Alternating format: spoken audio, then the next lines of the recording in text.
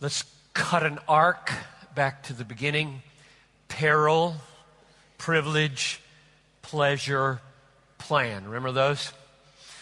I still feel a trembling, more now than I did then, I think, because I'm just aware of how diverse you are, that I could mislead you, especially after some of those questions that clearly signified I have misled some of you.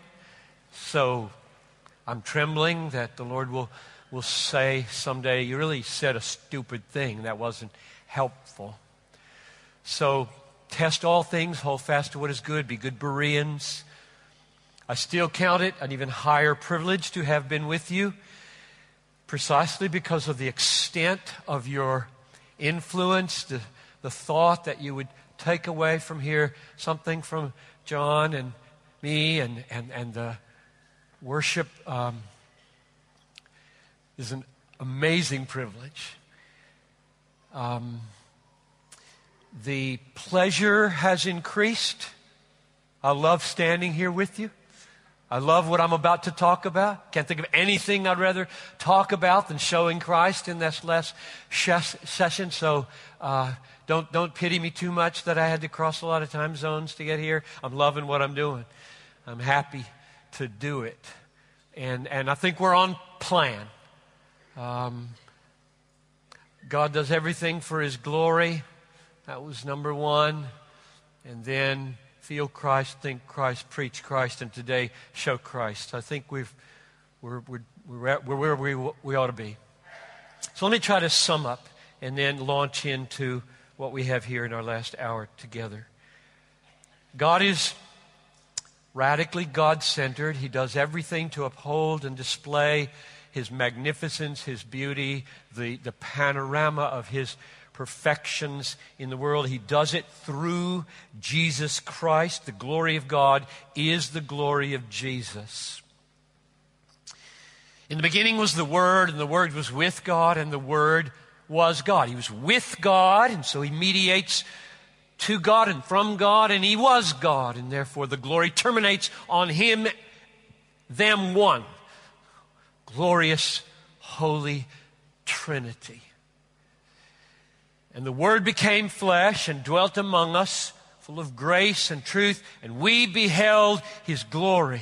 Glory as of the only Son from the Father, full of grace and truth. And of that fullness we have all received grace upon grace. And the essence, or maybe I should say, the most ultimate experience of that grace is not that He makes much of me, but that He enables me to enjoy making much of Him forever at the cost of His Son's life. And not only is the ultimate expression of His love the gift of Himself enjoyed, but He has set up the universe and the spiritual world such that my enjoyment of Him is an essential means by which I make much of Him, which I put in this little catchphrase: God is most glorified in me when I am most satisfied in Him, which brings implications galore. But before I mention the implications, the only satisfaction in God that glorifies God is satisfaction rooted in right views of God. And God has given us a brain to find the right views of God in a book. So I was talking with some brothers between the sessions about this issue of theology and passion and how should passion be expressed and how important is the maintenance of good, solid theology. And I just want to say that I think the best protection of the proper expressions of passion is to count doctrine high and not low. If I smell in a group that doctrine is minimized, I'm moving back rather than moving in. Or I'm moving in if they let me preach.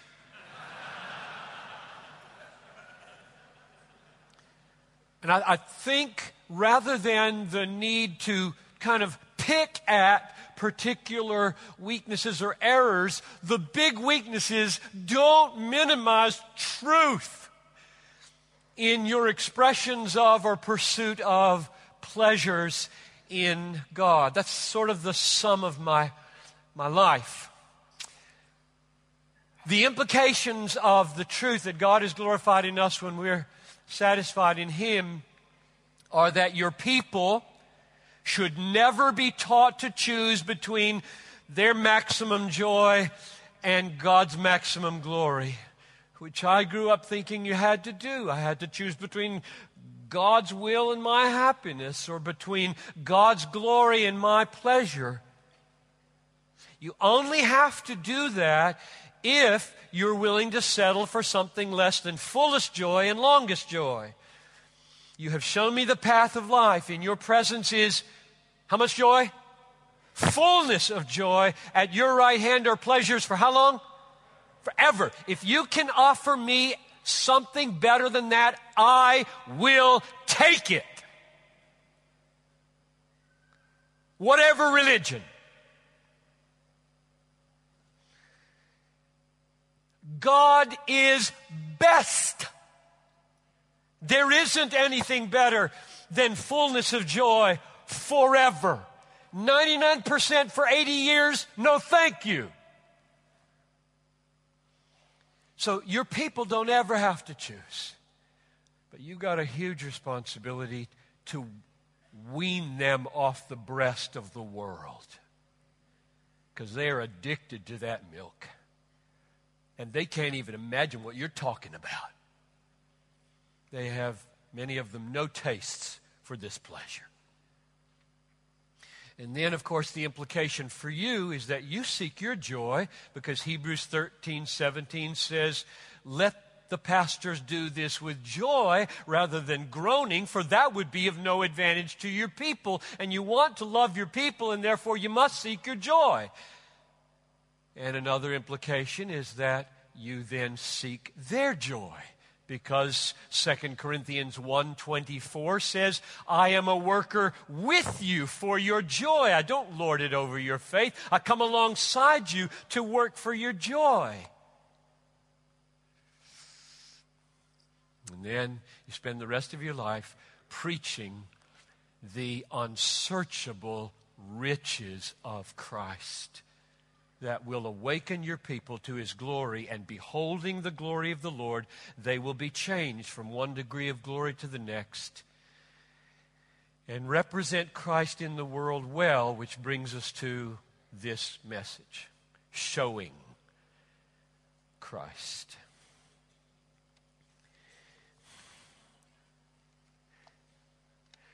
Here's the question I'm trying to answer. I'll tell you my answer, and then we'll go to the Bible.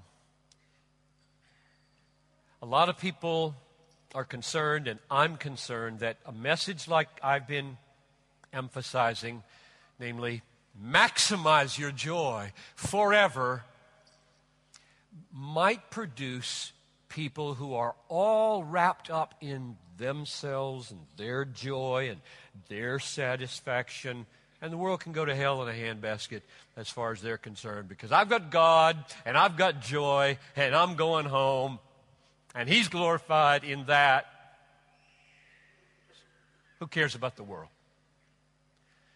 So that would be a horrible inference from what I've said. And so what I need to do is give an account of why I believe embracing the truth that your pursuit of your pleasure in God will not produce indifference to the world, but radical, life-sacrificing risks for the sake of the world. That's today's effort. So I invite you to open your Bibles to 2 Corinthians chapter 8.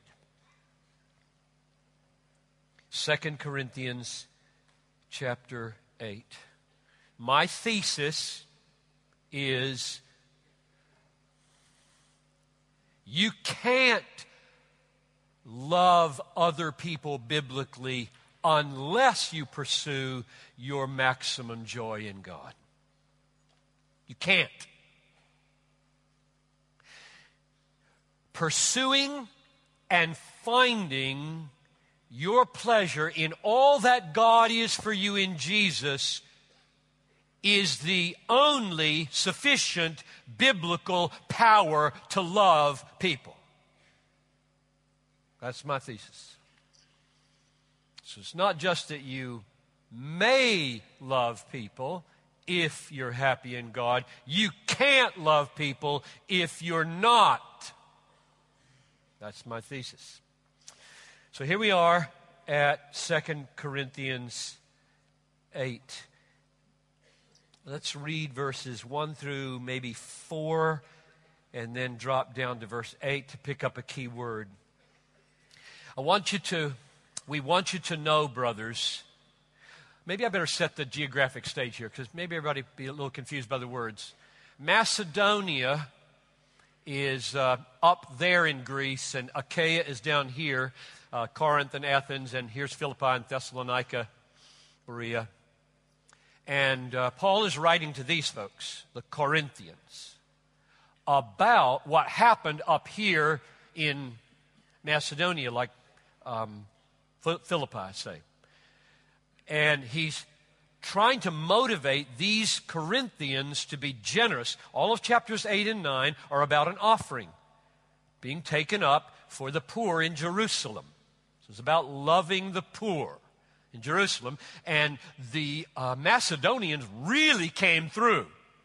And now Paul is writing about that for the Corinthians. That's the situation. And what I want you to listen for is, does these first 3 verses give us a definition of love? Because if I'm going to talk about loving the world or loving people flowing from a heart satisfied in God, we got to get the definition right here, because the world has different ideas about what love is than the Bible does. So here we go. We want you to know, brothers, about the grace of God that has been given among the churches of Macedonia. For in a severe test of affliction, their abundance of joy and their extreme poverty have overflowed in a wealth of generosity on their part. For they gave according to their means, as I can testify, and beyond their means, of their own free will. That is, they weren't under any constraint. It was a free offering, begging us earnestly for the favor of taking part in the relief of the saints. So they really wanted to do this. It was not forced upon them. Now drop down to verse 8.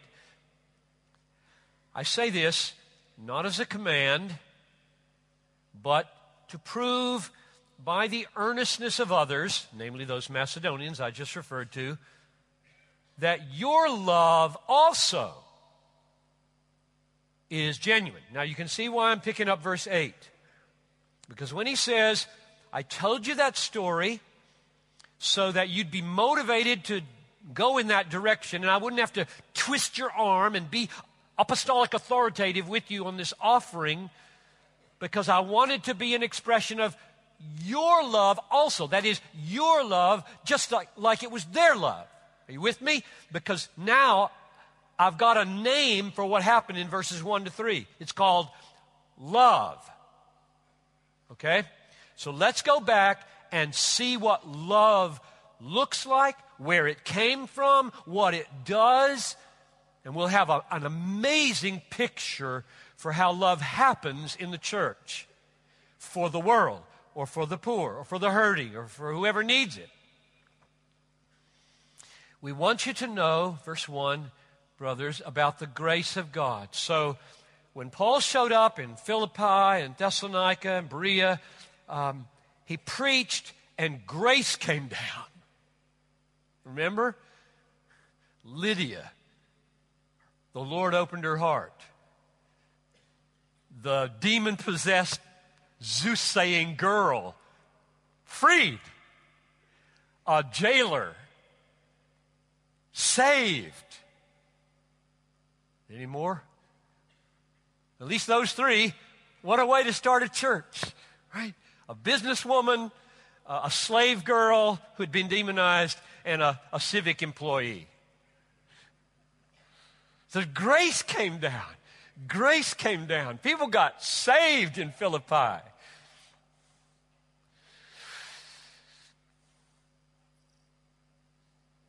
For, verse 2, in a severe test of affliction, this is how he knows that grace is operating here. For in a severe test of affliction, affliction came. They beat Paul with rods and they put him in jail. I don't know what happened to the rest when he left, but affliction came. When the church is planted, it doesn't take away affliction, it increases affliction. This is why Jesus taught us to tell people, count the cost. You don't invite people to an easy life. You invite people to trouble. It goes up, not down. For in a severe test of affliction, their abundance of joy. So the joy became abundant in the hearts of the believers in Macedonia because grace was coming down on them and affliction was going up, which means the joy wasn't in circumstances. You see that in the next phrase. Their abundance of joy and their extreme poverty. Okay, so afflictions went up and poverty didn't go away. At least not quick. So afflictions increasing, poverty remaining, joy abounding. Where was it? Rooted. Grace. It was rooted in God. I hate the prosperity gospel because of this text. The glory of Christ is shown when life looks like you shouldn't be happy, and you are. That's where Christ gets most glory, which is why it's so hard to be a Christian in America and Australia. We look like we should be happy. We have nice clothing. We drive cars. Food is on our table every day. Do you know that there is a refrigerator in my hotel room? There is a dishwasher in my hotel room. There is a washing machine in my hotel room. I've never been in a hotel with a washing machine and a dishwasher. I came to Australia to find prosperity. You are in a deadly land. Because here's where the glory of God really shines. You know, my word to the prosperity people is getting people to be happy because God gives them what makes the world happy is zero witness. Do you get that? I mean, this is not rocket science. The world is happy when they're prosperous, and now we Christians, we're happy when we're prosperous. What? Just a different butler to bring us the meal? I get worked up about this. Okay. I don't know all the answers to living in a prosperous land. I just know it's dangerous, and I live in one. Because afflictions increased, poverty didn't go away, and these people were skyrocketing happy. So happy What happened? This is my answer. This is my defense of my thesis. Let's read it. For in a severe test of affliction, their abundance of joy and their extreme poverty have overflowed in a wealth of generosity. That is, they're loving people. They're sacrificing out of their poverty, and they're loving the poor in Jerusalem. And look how much they're loving them in verse 4. Begging us earnestly for the favor of taking part in the relief of the saints. These are poor people under affliction, pleading that a second offering be taken in the service. That's what they're doing. Now that's crazy, glorious, wonderful Christianity. And when the world sees it, they have to ask, what's the reason for the hope within you? They don't have to ask that for the prosperity folks because they know what the reason is. They're prosperous. That's why they're happy. But here, there's no explanation. They're under affliction, they're in poverty, and they are lavishly saying, we're so happy. I'm not making this up. This is really here. Can you see this? This is amazing. Their abundance of joy, which isn't in the absence of affliction and isn't in the presence of prosperity, but is in the grace of God, their abundance of joy is now overflowing. I could not have asked for a better text to make my point. I hope you believe I got my point from the text. I've been talking about this for so many years, it can look like, hey, he's got a point, now he's going to find a text. Not when I was 23, I didn't have a point. All I had was texts. Trying to make sense out of texts. And I'm still trying to make sense out of a lot of texts, but this one is glorious. So how would you define love on the basis of those three verses? I've got two definitions of love one's simple and one's complex. Simple are helpful and simple are vulnerable to being misused. Here's my simple one. Love is the overflow of joy in God that meets the needs of others.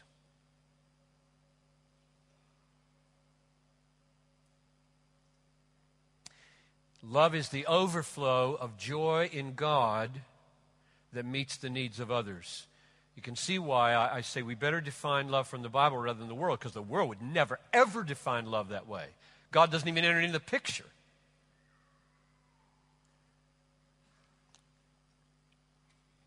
Here's my complex one. The word overflow can sound a little too automatic and a little too passive. Like a spring gets full and it just overflows. And that's here. That's the Bible word. It's just abounding. It's abounding. When a glass gets full, the next thing it does is spill. And if there's some thirsty people at the bottom, they get helped. And that's what love is. But love does involve more than passive spilling. It often involves great pursuit, great effort, because it can kill you, right? It can keep you up all night. It can take you to a very dangerous place in the world. It can cause you to serve in a trash dump for 25 years, things like that. So my other definition would be to say that love is the effort of joy to expand by including others in it, flowing from joy in God.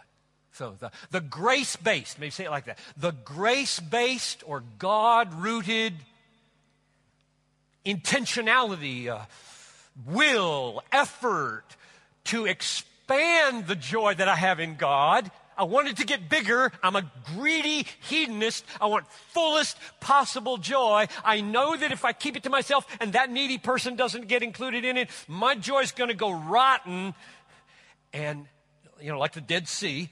And I'm going to push it out and include you in it. Because when you are happy in God, like I'm happy in God, our combined happiness in God is bigger.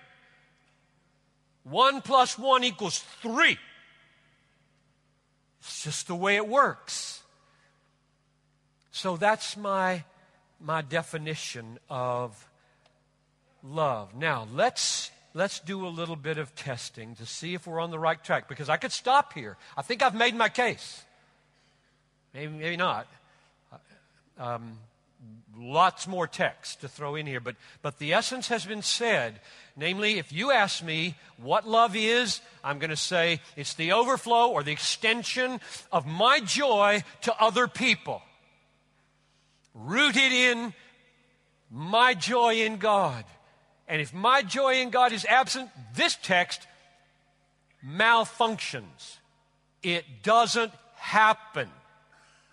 Or if it happens, you'd probably call it legalism. You better give to those poor saints in Jerusalem because God will zap you if you don't, or something along that line. And okay, you can make it happen. You can make social action happen. You can make mercy ministries in your church happen. You can pound on people enough and create enough guilt in rich Australians and Americans that they go out on weekend and do some good deeds and sleep better that night. You can do it that way. It's not called love. It's just not called love. Love is when grace has come down, joy has come up, and love overflows. If this piece is missing, the first 4 messages in this series, whatever this is, it ain't love. So you can see how important the order of these messages is. Let's try to confirm whether I'm over-interpreting these 3 verses. I'm always kind of nervous, like, am I getting too much from just a little text? It's a big book, right? So let's go to chapter 9, start at verse 7. Well, just stay at verse 7. So he's still on this motivation thing to get the giving what it ought to be. Each one must give as he has made up his mind, not reluctantly or under compulsion, no arm twisting. Why?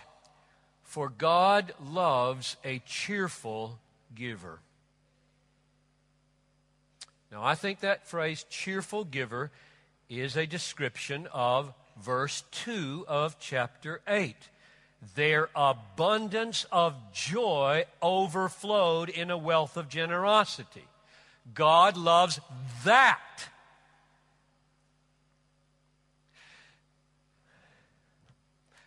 How many people over the years have said to me, John, what matters is the giving, not how you feel about it. Just put the money in the offering plate. And I said, look, if you teach your people to be indifferent to whether they are glad in their giving, you are teaching your people to sin. Because it says God loves a cheerful giver. If you say it doesn't matter whether you're cheerful, you're saying it doesn't matter whether you please God. I call that sin. This is big. So I think we're on the right track, don't you? I mean, there it is in verses 1 to 4 of chapter 8. Here it is again in chapter 9, verse 7. God wants one kind of giver because the other kind is legal. He wants a happy giver. Happy in what? Happy in God that overflows to meet the needs of others. Turn to chapter 12 of Romans.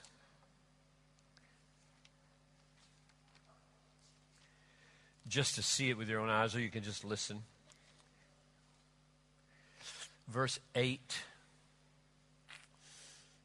encouraging people to use their gifts in a proper way, the one who exhorts in his exhortation, the one who contributes with generosity, the one who leads with zeal, the one who does acts of mercy with cheerfulness. Now, if you say to me, what matters is just the doing of mercy, not the cheerfulness, I see. Well, you can say that from whatever ethical theory you're coming from, but biblically, God doesn't like mercy ministries that aren't flowing from a heart that are happy in Him. Serve the Lord with gladness. Come into His presence with singing.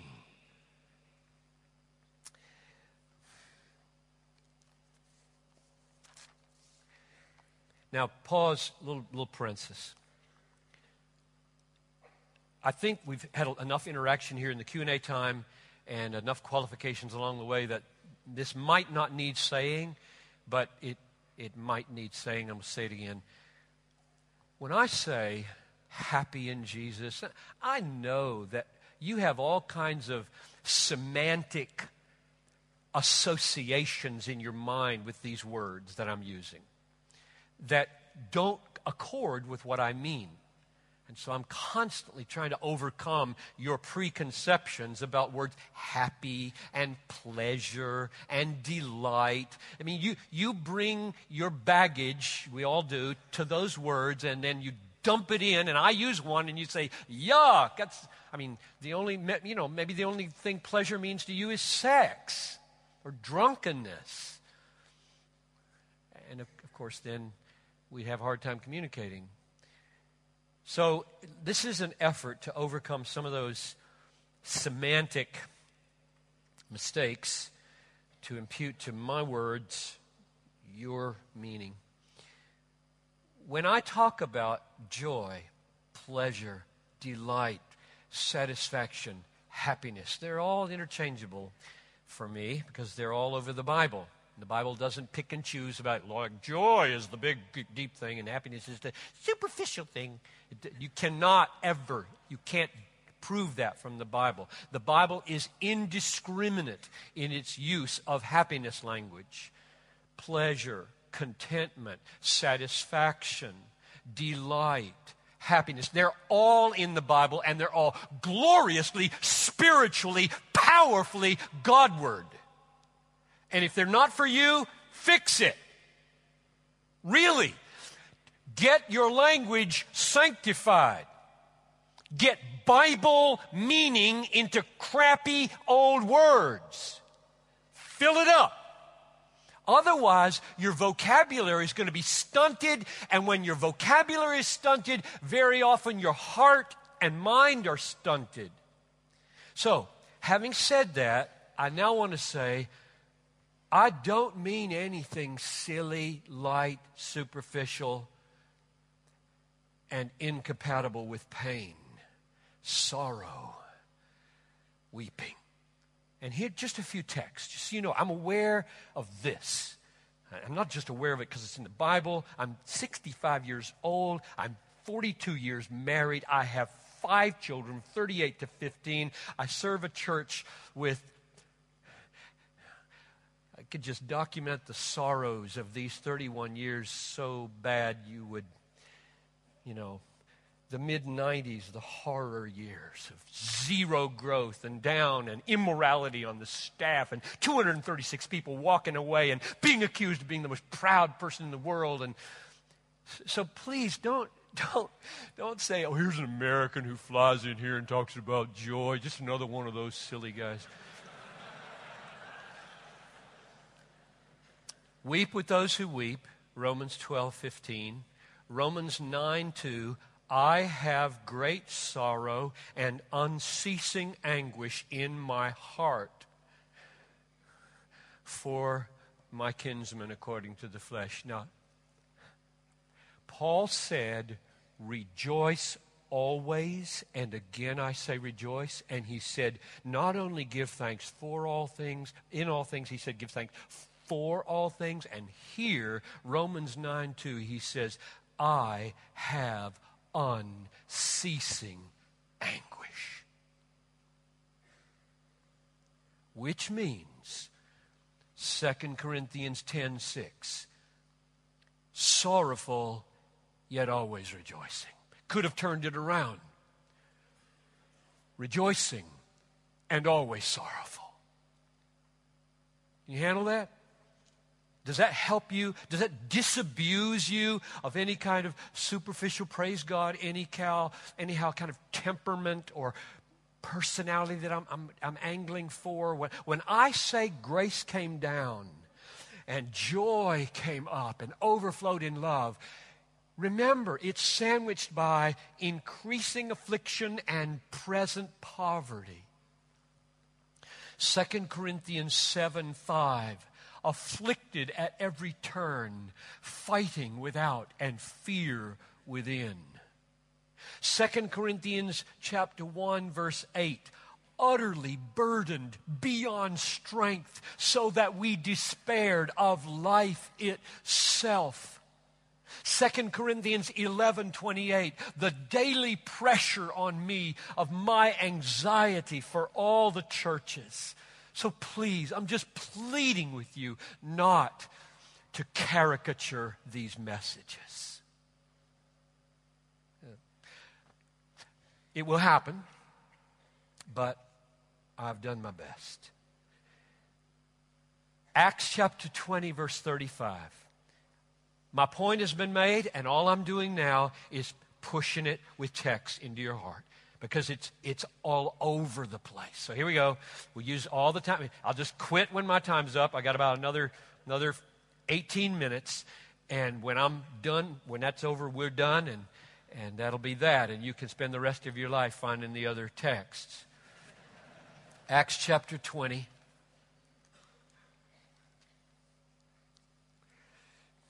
This is pastorally so important. So here he is talking to the elders, beach at Miletus, the elders from Ephesus. And one of the last things he says is verse 35, in all things I have shown you that by working hard in this way we must help the weak. That's loving, that's so loving.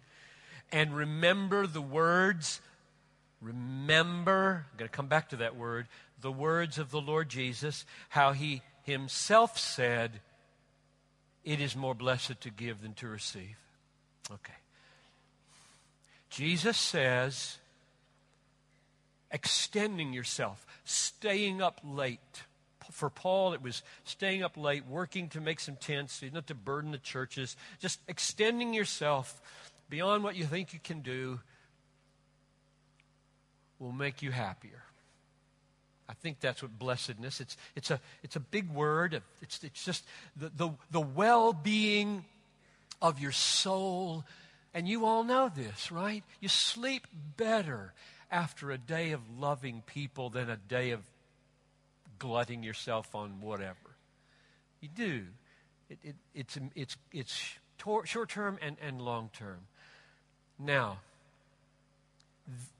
there is an ethical theory that says reward comes with acts of kindness. Rewards come. But if you seek the reward, you have undermined the virtue of the kindness. That is everywhere in ethical theory. I remember reading book after book like that, and article after article back in my graduate days. And I just kept shaking my head and saying, I can't find that in the Bible. And this is a key text where I can't find it. Look, if that were true, here's the way the text would have to read. By working hard in this way, help the weak, and forget the words of the Lord Jesus, how he said, it is more blessed to give than to receive. Because as soon as you remember them, they contaminate your virtue. Don't they? I mean, you're just about to do a good deed for somebody, selflessly, with no view to reward at all. And Jesus says, remember, you're going to be blessed in this. You say, oh, you just wrecked the whole thing. I mean, I was just on a good selfless track, and now you've inserted my happiness in there as a motive. Yeah, that's pretty profound, I think. Now, my answer to the philosophical and ethical question. So how is it love if you're taking a meal to somebody who's sick for your happiness? How's that love for them? And my answer is, my goal in taking the meal to them is so that there would be awakened in them a similar joy that I have in God being driven, and their joy and my joy together would be bigger. In other words, the reason it's love is because my aim is to include them in my reward. Yeah, I want reward. Good night, I want reward. I want to be happier for having served you than if I didn't serve you. And the reason that's not unloving to you is because I want you in it. I want you in it big time. I want to go to heaven with you together. I'm not using you to get to heaven like a squash. Now I'm in heaven. I'm picking you up. I'll die for you to get you with me in heaven. I'd try this. It's 8 o'clock at night. I'm playing with Talitha like when she was a little girl. It's playtime. I always had playtime with my kids after supper. And phone rings, and Helen, an older lady in our church, I'm making this up. Helen has just had a apparent heart attack. She's very old. They don't know if she'll live. Would I come? Look, there are a lot of other staff, and I'm playing with my girl. I mean, I'm not saying this, I'm thinking this, and this is not a good pastoral way to think. But I say yes, and I hang up, and I say, sorry, Talitha, I got to run. It's an emergency, and, oh, Daddy. So I'm on my way to the hospital, and I'm thinking, I don't want to do this. I'd rather be at home, okay? This is not the best way. It's not the overflow of joy. So I'm defective. I'm a defective pastor in the duty mode. And I go into the hospital, and I know my own theology. So I know I'm in a bad way. So in the elevator, I'm praying, God, please, come. Restore to me the joy of my salvation. Restore to me the joy of my hope. Restore to me the joy of the gospel. Give me the joy of ministry. Make me useful to this woman. Now, when I walk in there, he regularly does that. He really does. Often he does it at the moment of touch. So she's lying there with tubes in her nose, and I don't know if she's about gone, and she's got her eyes closed, and I put my hand on her arm. She wakes up, and she says, oh, Pastor, you didn't need to come.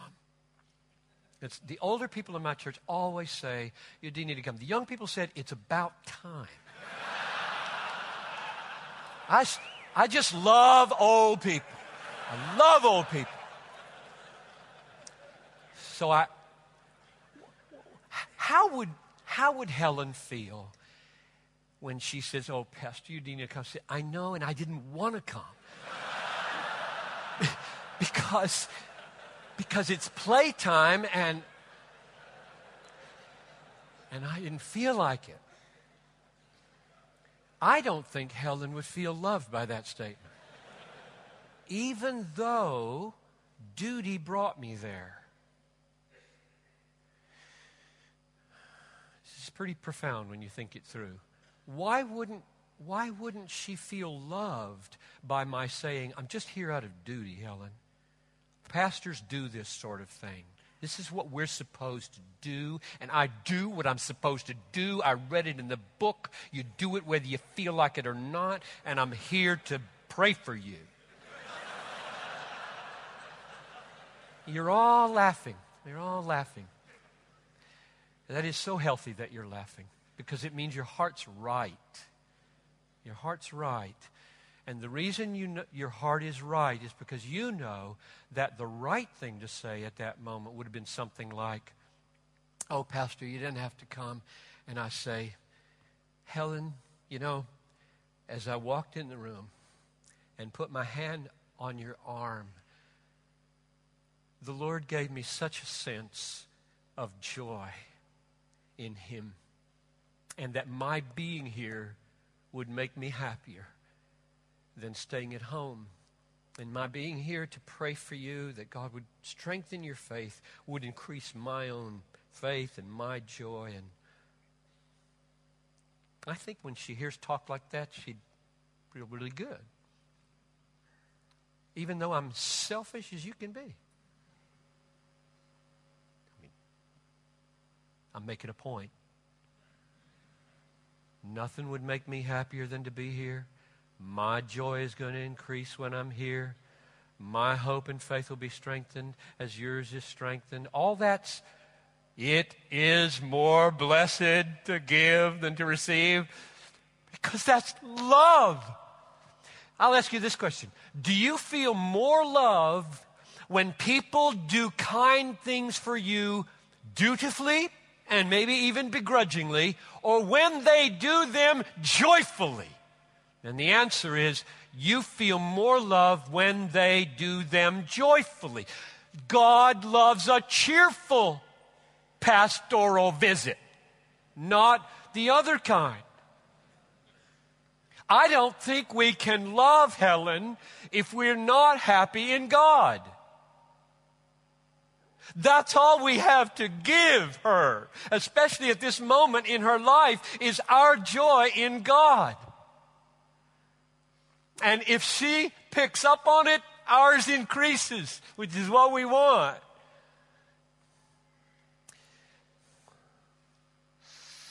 Let's go to Hebrews. Got 9 minutes. And I'm jealous for Hebrews. Going to give you a whirlwind tour of something I hope you never forget, because I've never forgotten it the first time I saw this. It's a series of 4 texts, 10, 11, 12, and 13 chapters. Chapter 10, chapter 11, chapter 12. Same point, same point, same point, same point. And when you see that, you know you're on to something. You're really on to something. And I'm still trying to prove that you love people empowered by your pursuit of gladness in all that God is for you in Jesus. And if you abandon your pursuit of the joy that you have in all that God is for you in Jesus, you can't love people. That's my thesis. I'm still on it. For 9 more minutes, here we go. Chapter 10, verse 32. Recall the former days when after you were enlightened. That means in the early Christian days, your eyes were open, you were brought to faith. You endured a hard struggle. So here we are again, just like the Corinthians. Affliction is going up, not down. And with sufferings, sometimes being publicly exposed to reproach and affliction, and sometimes being partners with those so treated. Okay, so some were mistreated, and then you weren't, and then you became partners with them, and you got in trouble by being partners with them, because that sure was a loving thing to do, but you got in big trouble for doing it. Verse 34, explanation. For you had compassion on those in prison. So some of your comrades, you'd say mates, I suppose, they've been thrown in prison. You're not in prison, but you believe what they believe. And you're faced with a crisis. Look, if we go visit them, they're going to know we believe what they believe, and who knows what might happen to our kids or our houses. So we better preserve the witness and go underground. We're not going to visit. They did the opposite. Why did they love them like that? Okay, the answer is really clear. Verse 34, you had compassion, that's love, on those in prison, and you joyfully accepted the plundering of your property because you knew that you yourselves have a better possession and an abiding one. What's your motive going to be? Where are you going to have strength to risk your life, your kids' life, your houses, to do what God calls you to do? Where are you going to get it? The answer is reward. You have a better possession and an abiding one. In other words, and I don't think that's stuff, although I totally believe in the physical resurrection and the new heavens and the new earth, all of that will be stuff with which we are able to enjoy more of God. Maybe you heard it. A better possession and an abiding one. Do my gestures here look familiar? This is Psalm 16:11. You show me the path of life in your presence. In your presence, this is God, is fullness of joy, better possession, and pleasures forevermore. Abiding one. That's the reward here. God's right hand. And I'm arguing, if you forsake your pursuit of maximum enjoyment of that, you won't go to the prison. Or if you do, it will be legal, not love. Because this says you had compassion and you went there and you joyfully looked over your shoulder and they were painting on your house, "Go home, Christian," and throwing bricks through the window. I assume that's what plundering of your property means, or could have been an official confiscation. Either way, you lose. And all that loss they counted gain, because they were passionate to pursue their joy in all that God is for them in Jesus. Some now, maximum later. Second text, chapter 11. Could look at several in 11, like 6, but let's just go to 24. 11:24. Same structure of thought, 1,300 years earlier. By faith, Moses, when he was grown up, refused to be called the son of Pharaoh's daughter, choosing to be mistreated with the people of God. That's exactly the same as going to the prison and having their property plundered. Choosing to be mistreated with the people of God than to enjoy the fleeting, very important word, pleasures of sin. Sin offers pleasures. But those who have eyes to see, ears, know their Bible, and say, "No way will I be deceived by a pleasure that's going to last for 80 years. No way, let alone 8 minutes in bed with a prostitute. No deal. Such a stupid, asinine trade, right? This is insane to opt for fleeting pleasures. Praise God for Moses' eyes. Verse 26. He considered the reproach of the Christ greater wealth. Weird, wonderful. Than the treasures of Egypt, for he was looking to the reward. Exactly the same structure of argument. That's the way you're going to love people. I mean, he was the meekest man on the planet, and he faithfully served this ragtag, rebellious, hard-hearted, stiff-necked people till the day he died, and he couldn't even go over to the promised land. How did he do that? It says he looked to the reward. This is the way you survive, brothers. This is the way you survive. You're going to go through really, really hard times. And your people are going to be like that sometimes. Number 3, chapter 12, verses 1 and 2. Here we are at the center, at the cross, where we probably should end. Therefore, since we are surrounded by so great a cloud of witnesses, let us also lay aside every weight and sin which clings so closely, and let us run with endurance the race that is set before us. How? How are you going to be motivated to do that? Looking to Jesus, the founder and perfecter of our faith, who, same structure, for the joy that was set before him, endured the cross. Now, I'm going to say something that I just hope rings and stays. Beware of being motivated more nobly than Jesus. Like selflessly, with no reward. No joy set before you at his right hand. Our Lord Jesus was carried through Gethsemane and the sweating of blood and through the cross which you cannot imagine, by the joy that was set before him. So that as a man, he was like these Christians in chapter 10 and like Moses in chapter 11.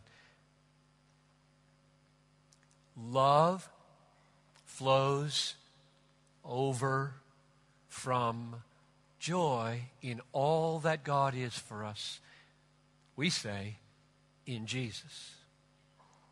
The greatest act of love that has ever been performed, namely Calvary, was carried, sustained by the pursuit of joy. He would be raised from the dead. He would be exalted to the Father's right hand. He would gather his elect from all the nations of the world. He would surround himself with a perfect and beautiful and praising people, which would be his joy forever. One more text, chapter 13, verses 13 and 14, and we'll be done. So Jesus also suffered outside the gate in order to sanctify the people through his own blood. Therefore, let us go outside the camp and bear the reproach he endured. It's a perfect text to end Oxygen on, because this is a camp. So sweet and easy to be here. So easy. Get on a plane and have to talk to somebody, not easy. Go back to a church where there's some problems, not easy. So just adjust it to your situation. Let us go with him outside the camp and bear reproach he endured. How are we going to do that? For here we have no lasting city. We seek a city that is to come. So my thesis is that love is the overflow of joy in God that meets the needs of others.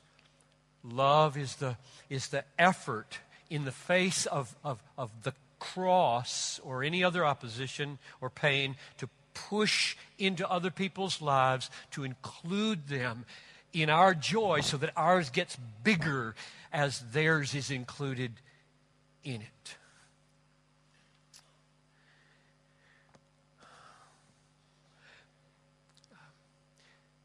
My eager expectation and hope is that Christ might be magnified in my body and yours, whether by life or by death. For to us, to live is Christ, and to die is gain. If I am to remain in the flesh, that means fruitful labor for me. Which I shall choose, I cannot tell. My desire is to depart and be with Christ. But to remain in the flesh is more necessary on your account. Convinced of this, I am sure that I will remain and continue with you all for your progress and joy of faith. That was Paul's reason for remaining on the earth. It's my reason for coming to Sydney. I pray that it will be your reason for going back to your churches, for your advancement and joy of faith. We don't lord it over their faith. We are workers with them for their joy. You have powerfully ministered to me. Your singing will be what I remember, especially when the instruments drop out on How Great Thou Art. So thank you for sending me home fuller rather than emptier than when I came. Father, I just pray that all that they've heard from John Lennox, from me, and all that we've sung, all of it that accords with Scripture and nothing else, will remain, and that it will produce an abundance of joy that flows over for churches and neighborhoods and nations, to the glory of Jesus Christ, in whose name I pray. Amen.